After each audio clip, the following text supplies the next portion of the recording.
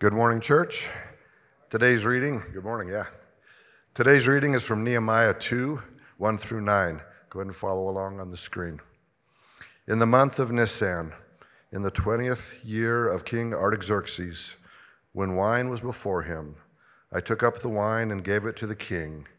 Now I had not been sad in his presence, and the king said to me, "Why is your face sad, seeing that you are not sick?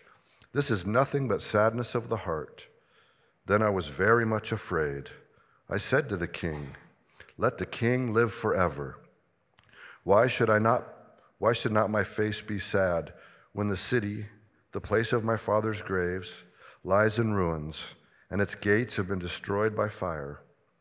Then the king said to me, "What are you requesting?" So I prayed to the God of heaven, and I said to the king, "If it pleases the king, and if your servant has found favor in your sight, that you send me to Judah, to the city of my father's graves, that I may rebuild it." And the king said to me, the queen sitting beside him, "How long will you be gone, and when will you return?" So it pleased the king to send me when I had given him a time.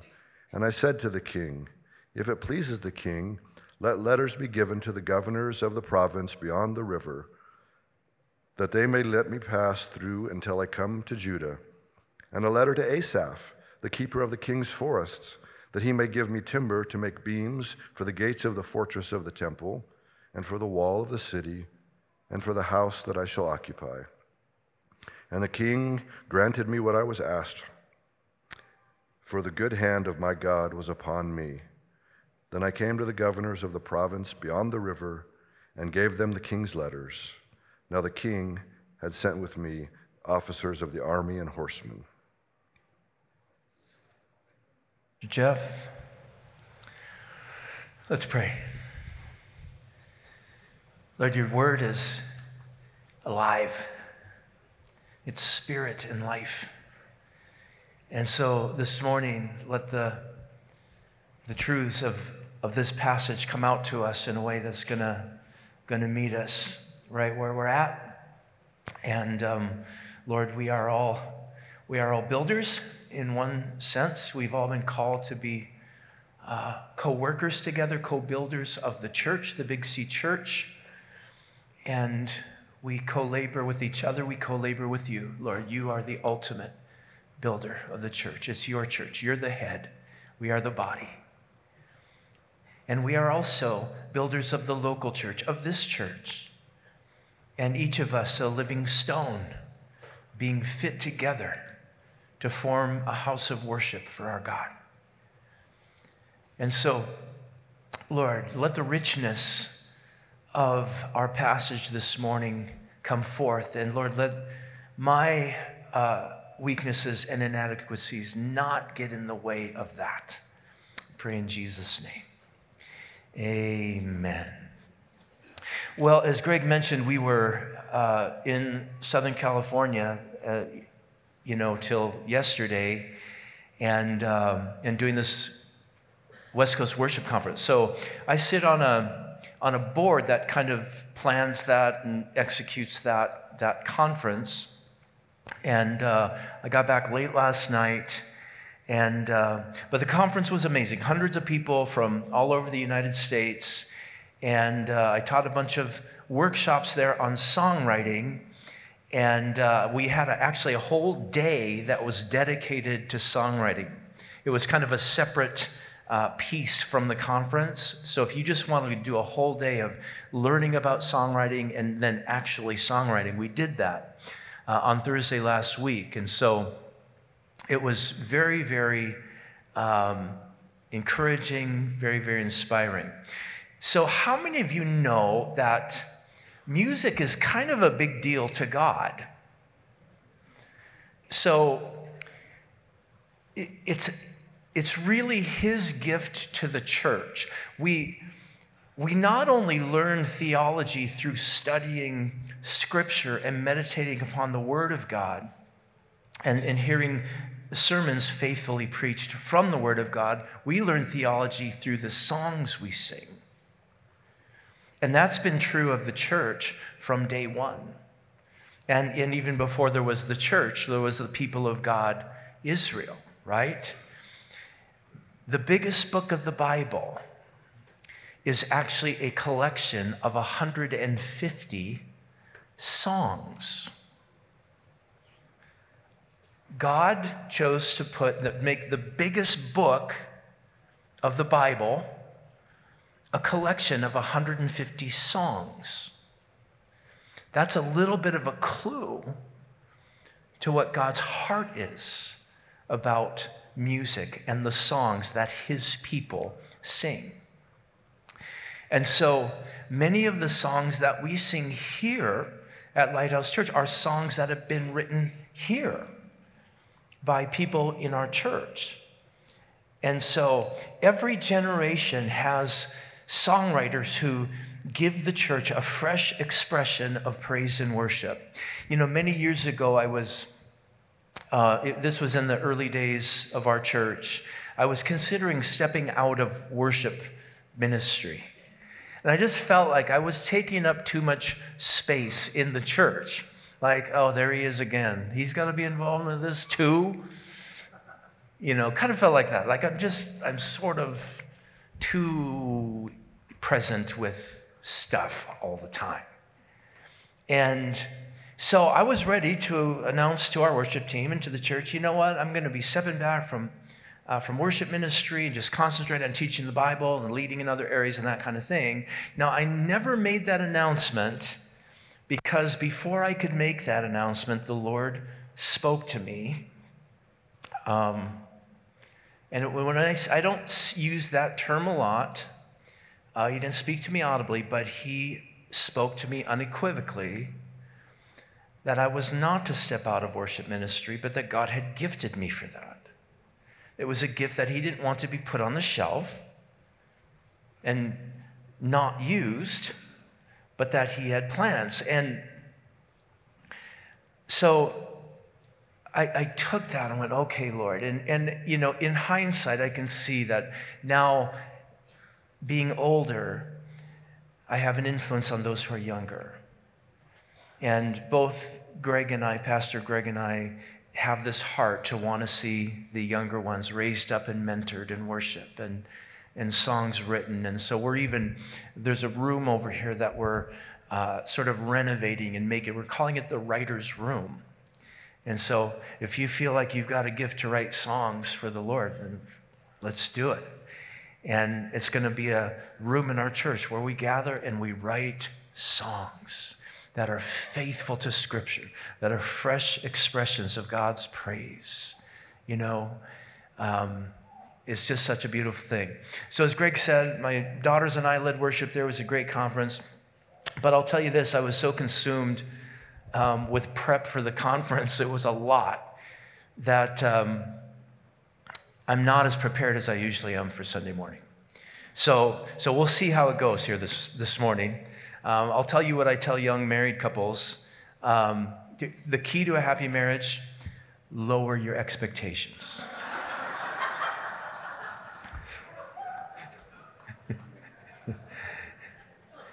So if we could all just lower our expectations a little bit right now, we'll leave this place nice and happy this morning. So thank you in advance. So Nehemiah, a Jewish man living in Susa, Persia, the capital city of the empire, the dominant empire of the world in that day. He was a government worker, but a high-up government worker. He served in the presence of the king day in and day out, and often the queen, as we saw in our text today as well. Artaxerxes was a powerful king of Persia. He killed his brother. He tramped down some rebellions in Israel, at least on a couple of occasions. And he was a brutal guy. He was not afraid to kill people when it called for it. And Nehemiah is working in the direct presence of Artaxerxes. And his brother Hanani and a few others went to visit Jerusalem about 900 miles away. They made the trip and they came back, and Nehemiah asked his brother Hanani, hey, how is the city of Jerusalem and how are the people of God? Give me the lowdown of what's happening over there. Though Nehemiah had never been there as far as we know, he wanted to know, how is the city of God and how are the people of God? And Hanani told him, brother, Jerusalem is a dump. It's an absolute train wreck, rubble everywhere. And the temple's still standing, but there's nothing in the city of value. It's just a wasteland. And the people of God, they're in misery. And they're in constant shame, and people are mocking them, the surrounding peoples. The wall is rubble. It's broken down. And so there's nothing of value in the city, because anything of value would just be it's just taken. So you can't build anything of value or have anything of value or have a business or anything, because it's just subject to theft. Well, Nehemiah was devastated hearing that news. Listen, when the wall breaks down, the city will be a dump. So the condition of the people and the condition of the city that they live in are directly connected. And I mentioned this last week. In the ancient world, they had literal walls around the city. Literal walls. And without walls, you would be completely vulnerable to the enemies. And there would be no defense, no protection at all. So an unwalled city was always a dump. It was always just a dumpy place. Nothing of value in it. There was no, beautiful buildings. Anything of value would be stolen away immediately. Now, I mentioned the modern equivalent in our modern age, our wall, the thing that protects us, that allows us to have things of value in our city, is a police force. That's the wall of protection. And if you don't have a well-funded and well-trained police force, then you're not going to be able to build a nice building or have a nice business with nice things, because people are going to come in and they're going to steal your stuff. They're going to vandalize your property. And what happens when there isn't the protection of the wall in the ancient days, the literal wall, in our days, the law enforcement? If you don't have that, then businesses will leave, and people they can't be there. They can't do what they want to do, and so the city becomes ruins. It becomes a dump. It happened then. It's happening now.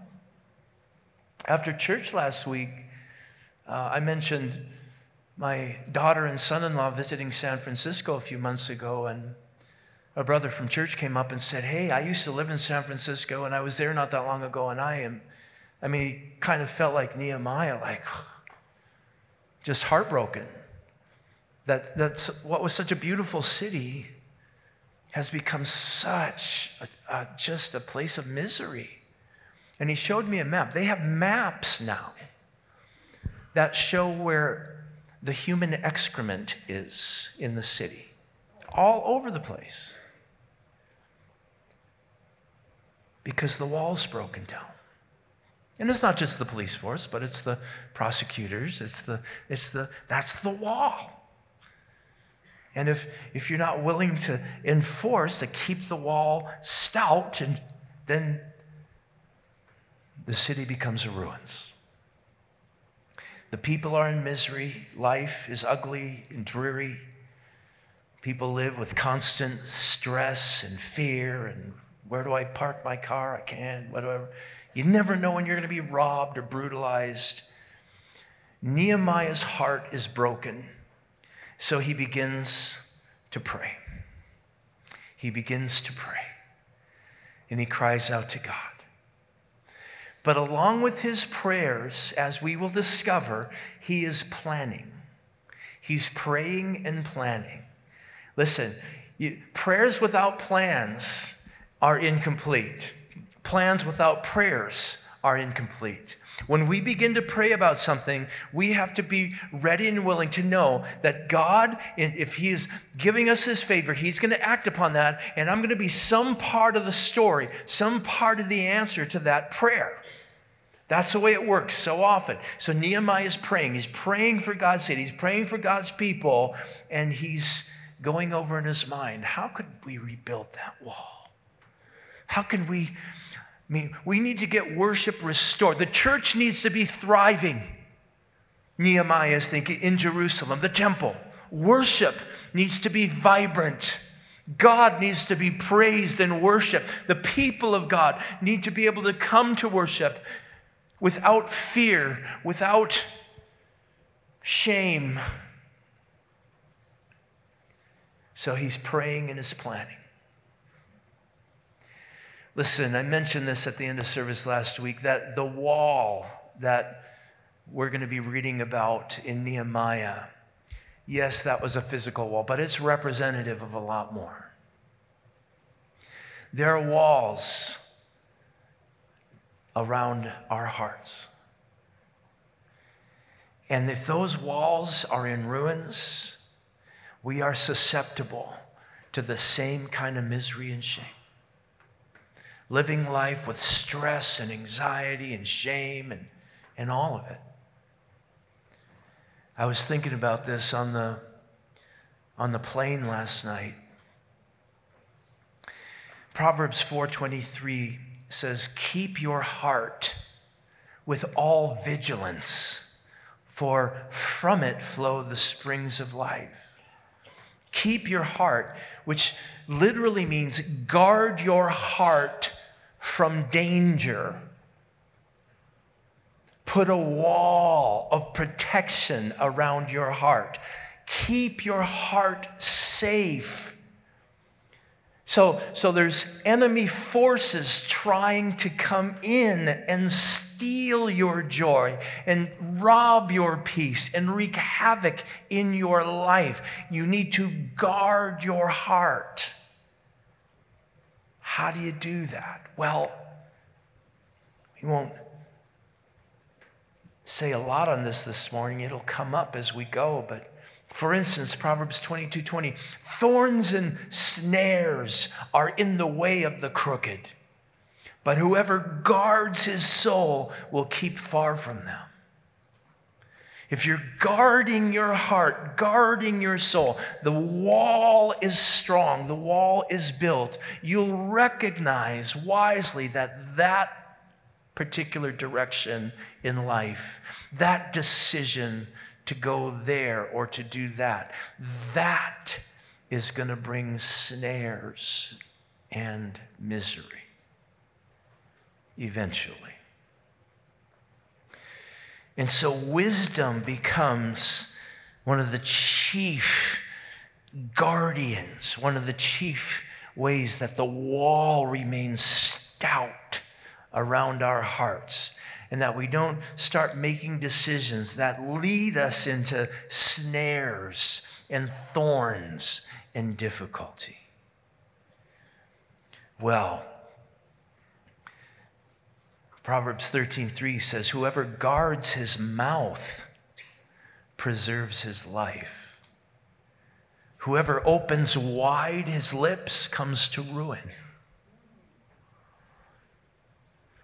The wall, if there's a breach in the wall, stuff will come out of your mouth, nasty stuff where you're critical of people and you're tearing down others and you're always just, you're the chief critic all the time. Listen, that's going to bring you to ruin.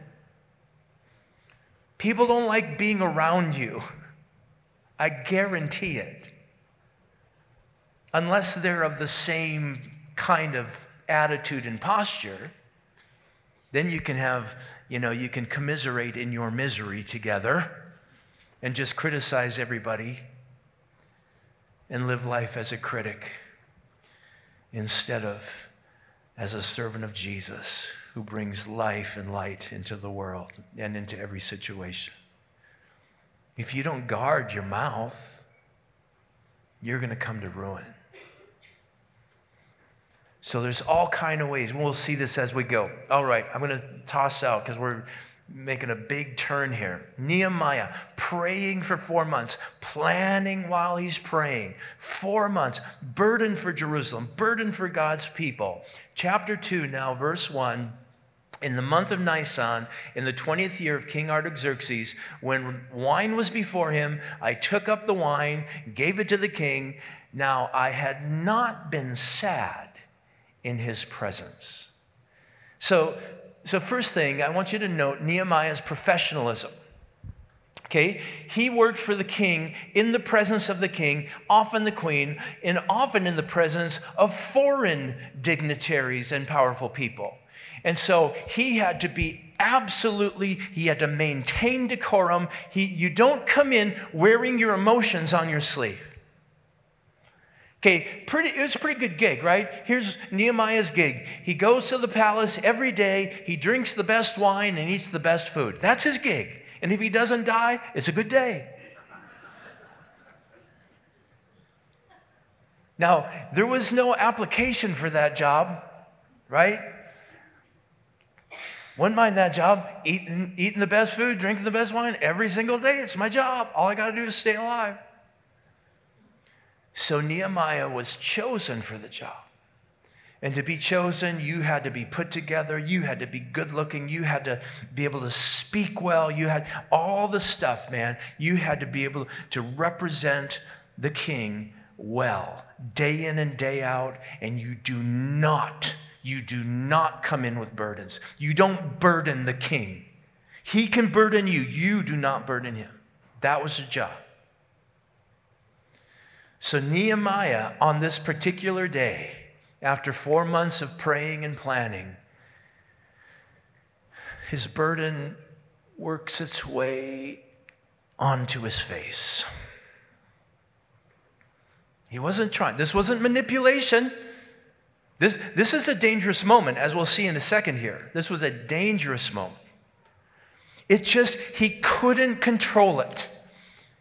Listen, for those of you who work in business or work in the community, work wherever, professionalism is a beautiful, virtuous thing. That you want to honor the people that you work for. That's a good thing. Ultimately, you're working for Jesus. You're working for King Jesus. So you don't want to be the kind of person you come in and you burden people all the time. You come in needy all the time. I need this and I need that. And you had a bad day. And so you come in that is not conducive to a healthy workplace. Now, there's a time and a place when you're carrying a burden and your brother, your sister, whoever can help you. And of course, there's a time. But in the workplace, typically not the time. If you're going to work, you're not going to bring burdens, you're going to alleviate burdens, to get work done, right? Nehemiah, that was his posture.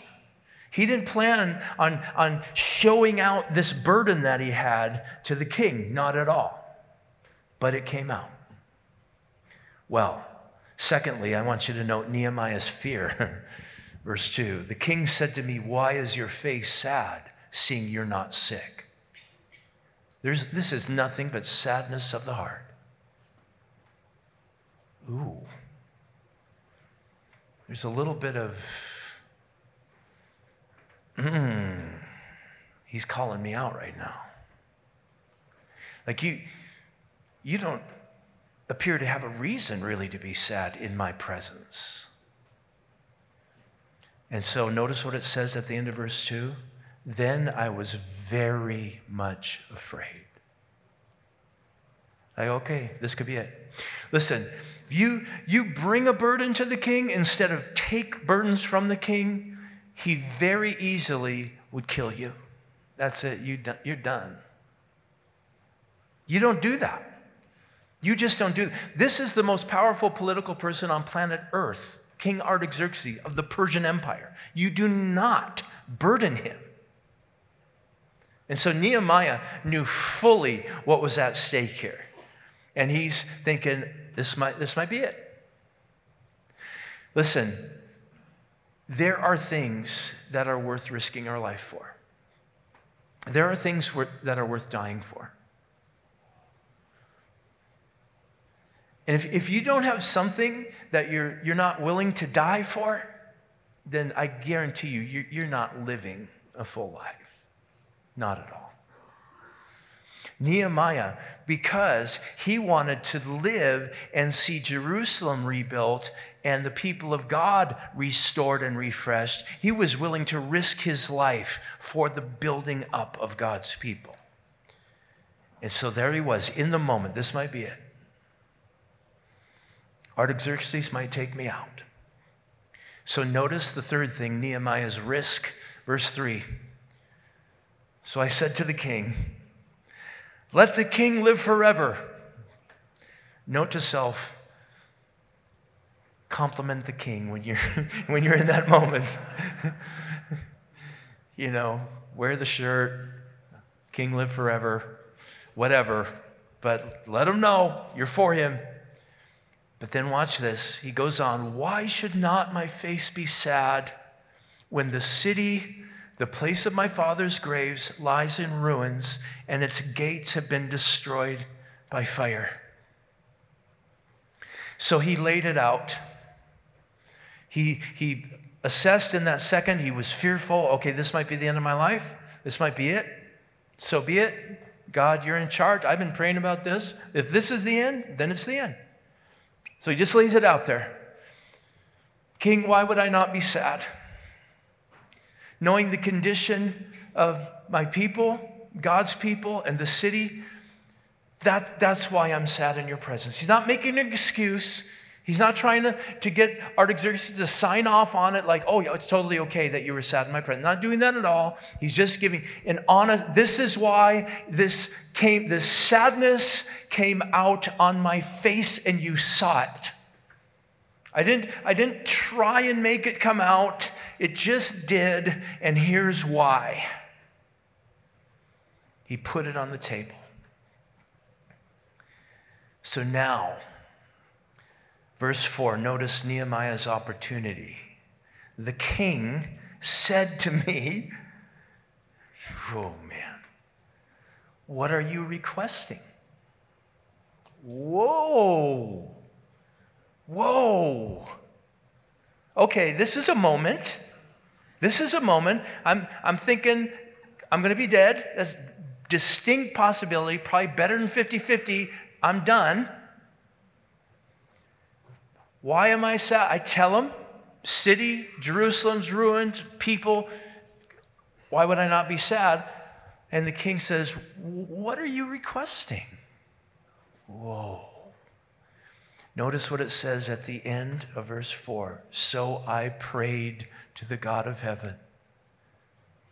In that moment, Nehemiah felt the weight of this. Like, whoa, everything is swinging on this hinge in this moment right now. I've been praying for 4 months. I got all that behind me. That's all there. But here we are in this moment. Things could go any which way, whatever. But I'm rolling with this. So he prayed to God. It's what we call a popcorn prayer. It lasted probably 2 seconds. Boop. God, here we go. Help me. Wasn't out loud, just in his head. Listen, popcorn prayers are awesome. But you don't live on popcorn. Maybe some of you do. There were times in my life I did live on popcorn, but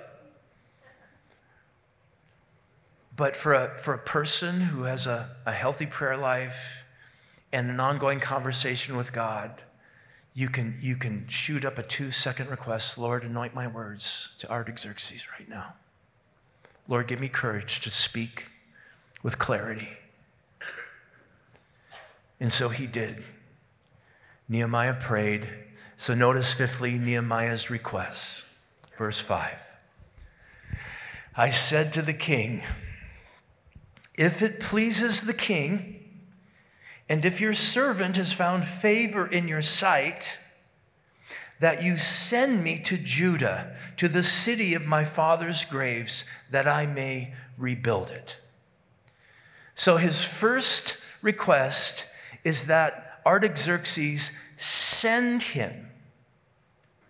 So not that Artaxerxes allows him or releases him, but that Artaxerxes sends him.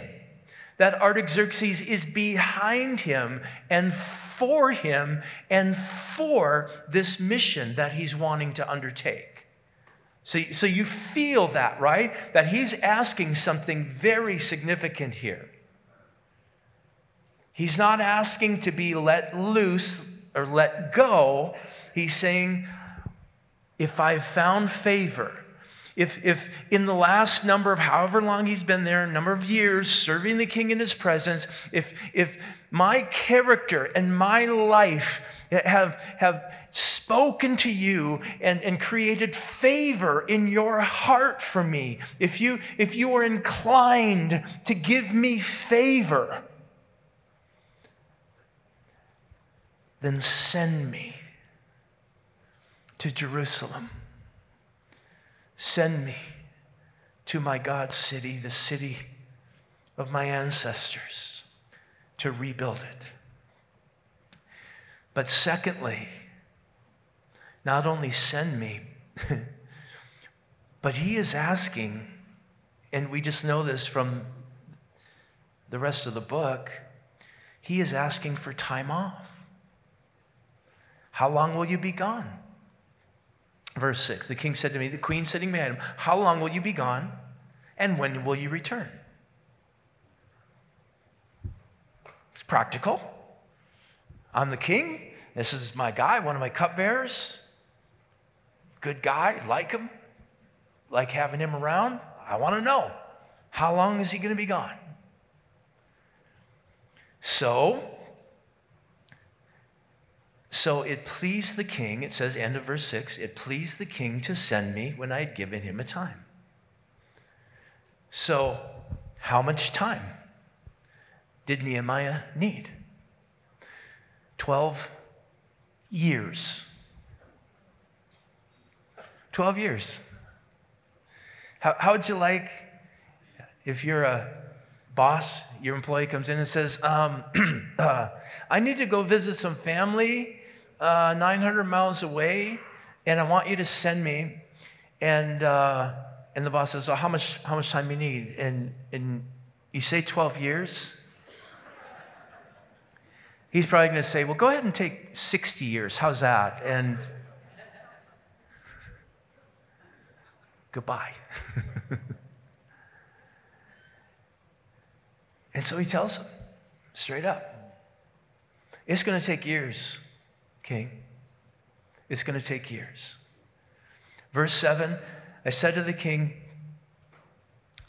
if it pleases the king, let letters be given to the governors of the province beyond the river, that they may let me pass through until I come to Judah. So not only send me, king, not only send me for 12 years, king, but also give me letters to give to the governors, the powerful politicians on the other side of the Euphrates over in Israel where I'm going, so that they see that I have your authority and they can't stop me. So send me, give me 12 years off, and give me letters. He's not done. Verse 8, and a letter to Asaph, the keeper of the king's forest, that he may give me timber to make beams for the gates of the fortress of the temple, and for the wall of the city, and for the house that I shall occupy. So king, I want you to send me. I want you to give me 12 years off. And I want you to give me letters to give to all the governors and the powerful people from you so they leave me alone. And then I want you to give me an unlimited credit line to your personal Lowe's store or chain of stores in that region that I can go in and get all the timber that I want whenever I want to rebuild the wall, to rebuild the beautiful gates, and to build myself a sweet house. That's what he's saying. You home builder guys, like, this is your verse right here.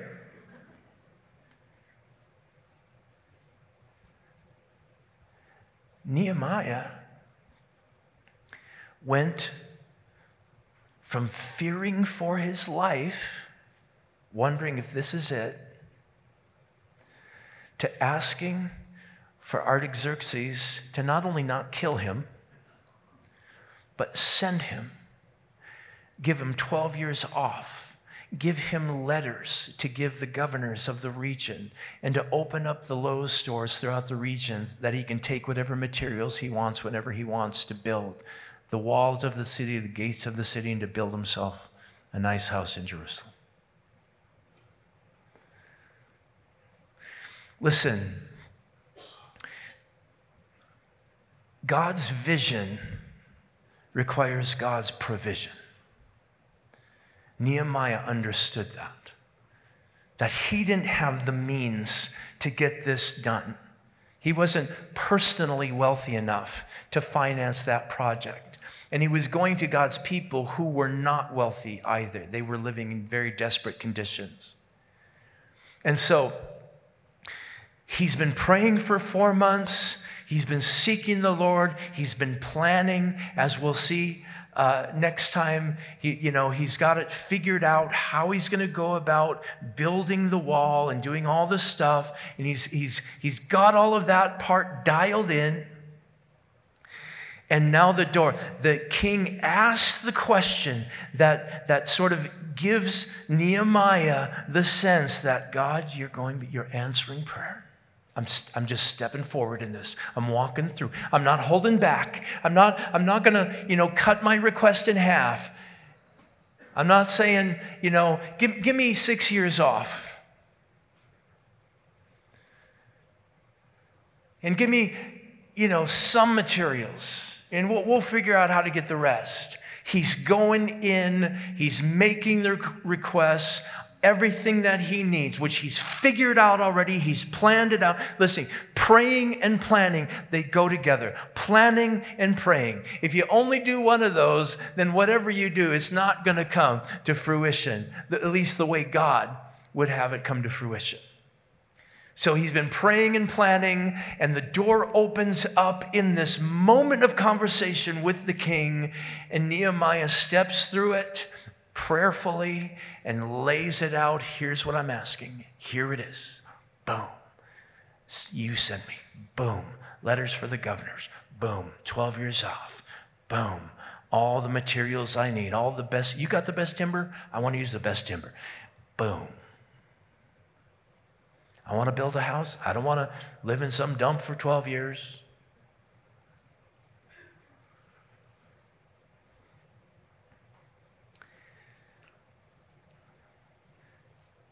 Lastly, and we're done, Nehemiah's realization. Verse 8, the king granted me what I asked. Why?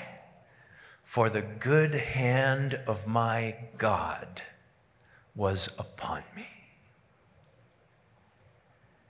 Nehemiah gets everything he asked for granted by King Artaxerxes. How did that happen? Because Nehemiah's true king, Jesus, had his hand upon Nehemiah. The hand of God. Listen, when the hand of God is upon you, it's the hand of his favor. Then doors open up to you that unfold the will of God before you. The hand of God. That you think of it, a parent, that when your hand upon your child, sometimes it's for discipline, but a lot of times It's for guidance. Your hand is upon. It's for protection. It's for leading them in the way that they need to go. Nehemiah's going, the hand of my God. That's the Holy Spirit. That's the anointing of God upon our lives. And so we can move with the Lord. We can realize it's not me. I'm not doing that. This is not me kind of just, planning my own thing and scheming to make this happen. No, I've prayed about this. I am moving with God. I'm following the cues in this conversation. I'm stepping through when opportunity presents itself. And then when the answers are yes, yes, yes, I'm not going, woo, I nailed that. Nehemiah is super clear. This was the hand of God. Listen, our church being here in this property is the hand of God. No ifs, ands, or buts. We got to be done. That's, when you're not really, usually when I prepare, I get some kind of a definite end that says, dude, you need to stop, man. And I don't have that in front of me. So I'm going to, right now, I'm feeling that moment, and we're going to do it. So we're going to pray. Lord, right now, I feel like your word has been distributed by the Holy Spirit in ways that's going to hit each person uniquely for their life. And that's what you do, Lord. You're personal to each of us. You speak to us. And even from the same passage of Scripture, there can be different things that the Holy Spirit emphasizes to us that meet us in this moment that we're in life. And so, Lord, my prayer right now is just that as we get ready to come to the table of communion, that Lord, we would embrace that we wouldn't just put it off. And I think sometimes we do that. We minimize our moment with you where we hear your voice and we explain it away as, well, that wasn't God speaking to me. When in fact it was. And just that thought ought to thrill us. God spoke to me through the Word of God, directly to my life. So God, help us to treat that as a treasure, as something that we hang on to. God spoke to me in church on September 24th about this. I'm as certain as I can be that was the voice of God speaking through his word to me and to my situation. And then, Lord, as we pray about whatever it is, the things that you've called us to do, we're all called to be builders of the church. We're all called to be builders of this church, to care about the glory of God, to care about the people of God, to care about the house of God.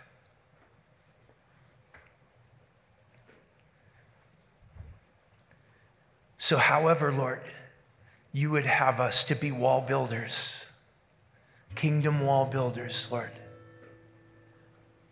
We pray that you would lead us,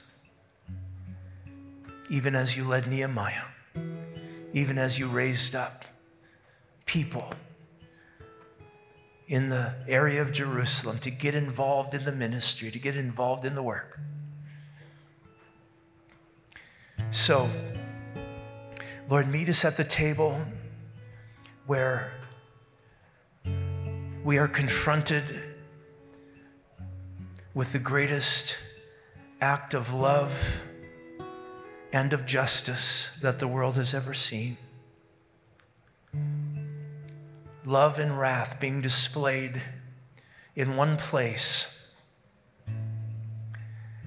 And because your love was demonstrated for us in that while we were yet sinners, Christ died for us.